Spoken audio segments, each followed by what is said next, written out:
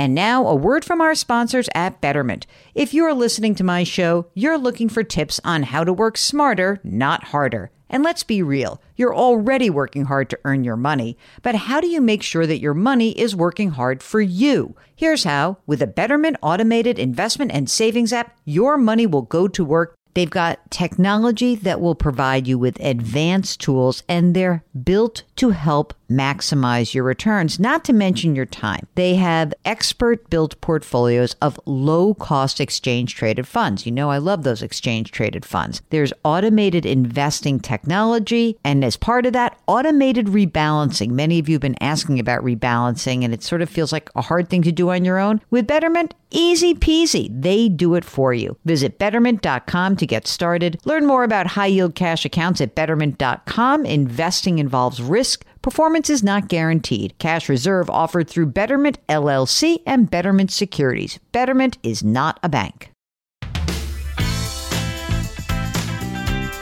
Welcome to the Jill on Money podcast. It is Sunday, November 15th, and this is the show where we are trying to provide you with unconventional and also some entertaining insights on your money and your life. And boy, where else does your money and your life collide than with college education?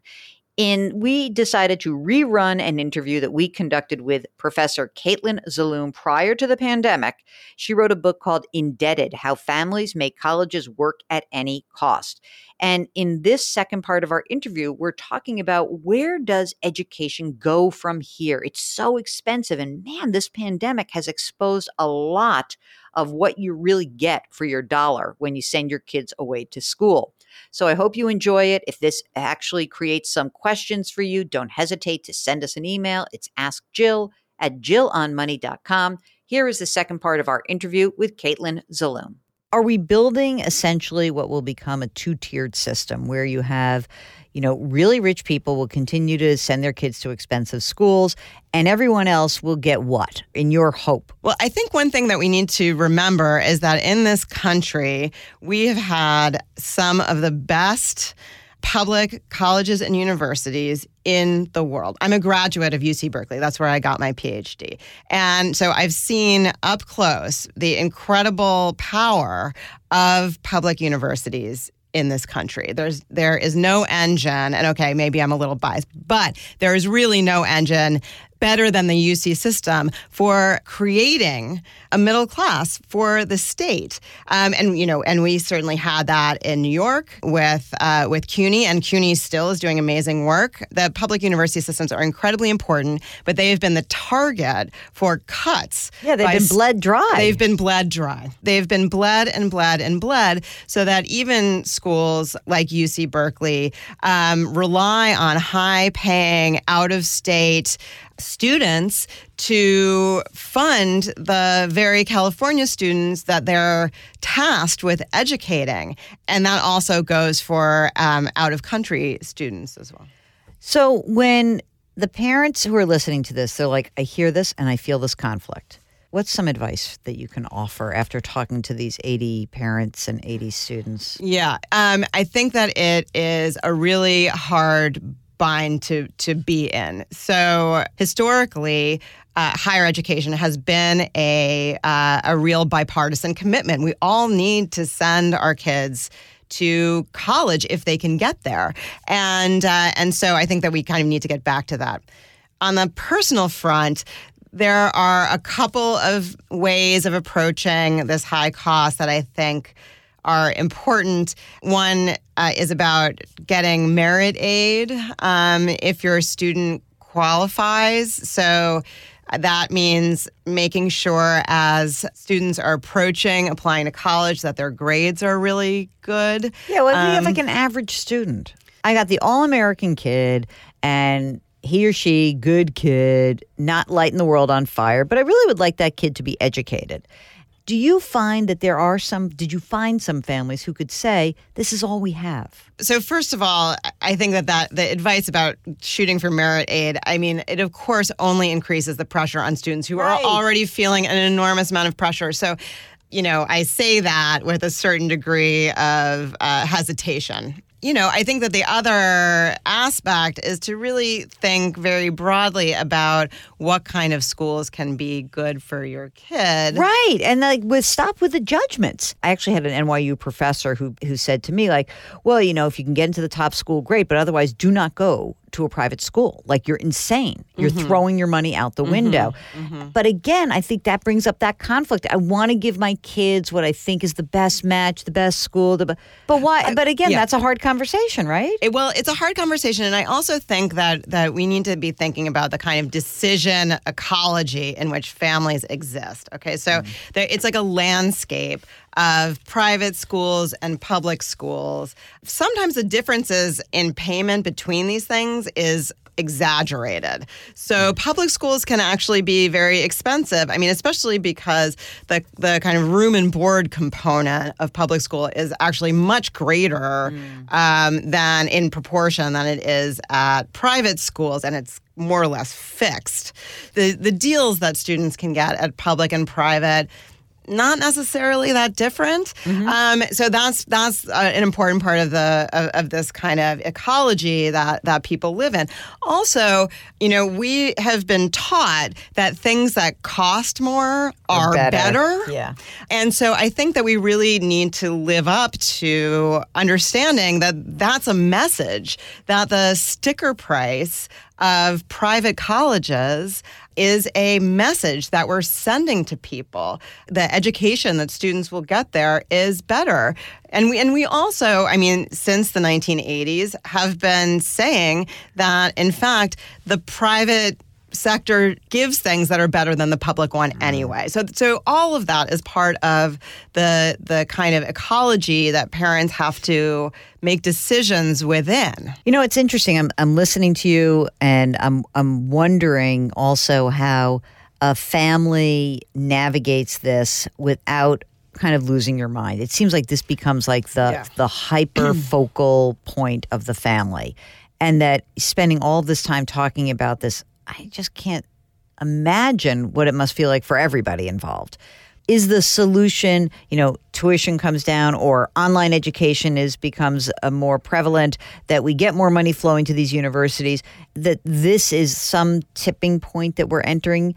You said you're more optimistic, and you have a very glowy smile, and maybe it's because you're too familiar with this, because reading it was a little scary. Because I felt first of all, I felt like you opened my eyes to the conflict that I think I knew on subconscious level, but not really in the front of mind. I did not know that. So thank you for that. I guess that I'm wondering, what's the optimism here? Yeah. I think that the optimism comes from the time that I spent with all of these families and the many conversations that I had with them.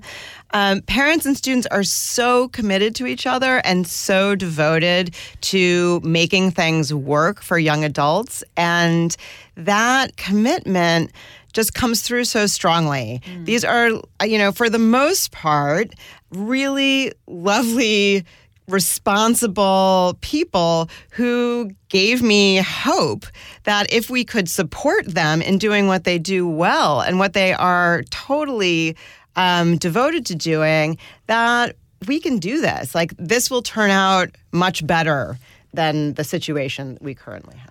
Political season, I would be remiss in not asking you about, what about these plans to wipe out outstanding student loan debt? Are you a fan? Or is that just going to pile back up again until we get to the core issue? Yeah, so I think that there are a couple of different issues. I think that wiping out student debt, at least some of that debt, would be a move which would relieve current families who are experiencing a lot of stress, and also who do not experience stress equally. So families in the white middle class generally have much greater resources than, say, African American families who have the least resources and who have more debt, and actually a much harder time in the labor market. So wiping out debt would help those families who have borne the cost of discrimination more than it would help white families. And what about those people who are like, but I paid off my debt? Yeah, Too bad. Yeah. Right? Well, I think that we've got to move forward, and also that if you're lucky enough to have paid off your debt, you're probably in pretty good shape. Right, I know. It's very puritanical to think that. But that was like the housing crisis, right? Like, oh, don't give debt relief to people who are underwater. Right. I'm responsible. Right, give it to the banks. Yeah, exactly. That was better. You bring up some interesting alternatives from overseas, some of the other systems. And you point out that actually having free tuition is really great, but there are some systems that make the kids pay for the other stuff, and that would be books and room and board. Is that right? Room and board, yes, and those. And how do those systems play out? The systems that seem to work best have some balance of low or no tuition, and also a working student debt system, because we want students to be able to focus on studying. They've got to have time to learn. We don't want them working all the time. And so I think that it's really important to note that even free tuition doesn't mean no debt necessarily, because you take on debt for good reasons when you're in college, like to open up time to study and to cover room and board, and the occasional meal out, or food for your four-legged kids that you might bring with you to school. So we do need a functional debt system as well as low or no tuition. For instance, Australia has a system of student loans that is not nearly as punishing as what we have today. We need a system for lending which doesn't make young adults vulnerable in their most vulnerable years. So it actually just increases this fragility for young adults in the first 10 years of their lives outside of their parents' home. And you call it the student loan. What did you call it? The college finance complex? Yeah, the student finance complex. The student finance complex. I love that phrase. What is the best lending situation, or what is the best structure that you could imagine if we started fresh? College might be $50,000 for you, and it might be $20,000 for you, and you don't know. And imagine walking into a car dealership where they were like, this Ford might be $50,000 or $20,000. Good luck. Good luck. Yeah. I mean, that just makes no sense to begin with. So that's kind of the baseline strangeness of it all, as far as I'm concerned. I think that the student lending system has to be, it needs to be centralized. It needs to be functioning essentially in the same way that we have a payroll tax. So right now we have all of these student loan servicers who are sort of standing between the students or graduates, hopefully they've actually gotten their degree, but not necessarily, and the federal government. Those student loan servicers throw up all kinds of barriers to repayment. We've seen this over and over and over again with the Public Service Loan Forgiveness Program. For instance, with teachers who are trying to get their loans forgiven based on the fact that they go in every day and teach our fifth graders and our seventh graders and our second graders, which is an absolutely necessary public service, but they can't get the loan forgiveness that they are due because of the loan servicers. Well, should there be loan servicers? In other words, the government had said, we don't want to be in that business, right? And so it's very convoluted. I mean, there's a lot of different things that make me nuts about the system. I mean, there's all different rules, and there's all different ways of reporting it, and there's all different ways of the aid letters coming from these. There's no consistency. No. No wonder people are pulling their hair out of their head. Exactly. This is just another aspect of the incredible uncertainty that people have to face when it comes to the student finance complex. So we really, really, really need to take the uncertainty out of it. And from my perspective, we could, with the loan system, pretty much just take the idea out of the Australian playbook. Yeah, like use it. It works. Yeah. Let's move on. Yeah. Okay, that's it for the show. Don't forget, anytime you have a question, you can shoot us an email, ask Jill at jillonmoney.com, or you can go onto the website, jillonmoney.com. We've got a contact button there. If you wouldn't mind, spread the word about this podcast. We endeavor to really expand our audience every single day. I try to remember to do this, but I always forget. Our music is composed by Joel Goodman. Mark Talercio, he is our executive producer. Our research assistant is Theo Talercio. We're distributed by Cadence 13. Don't forget to wash your hands, to wear your masks, to maintain that physical distancing. Do something nice for somebody today. We'll talk to you tomorrow.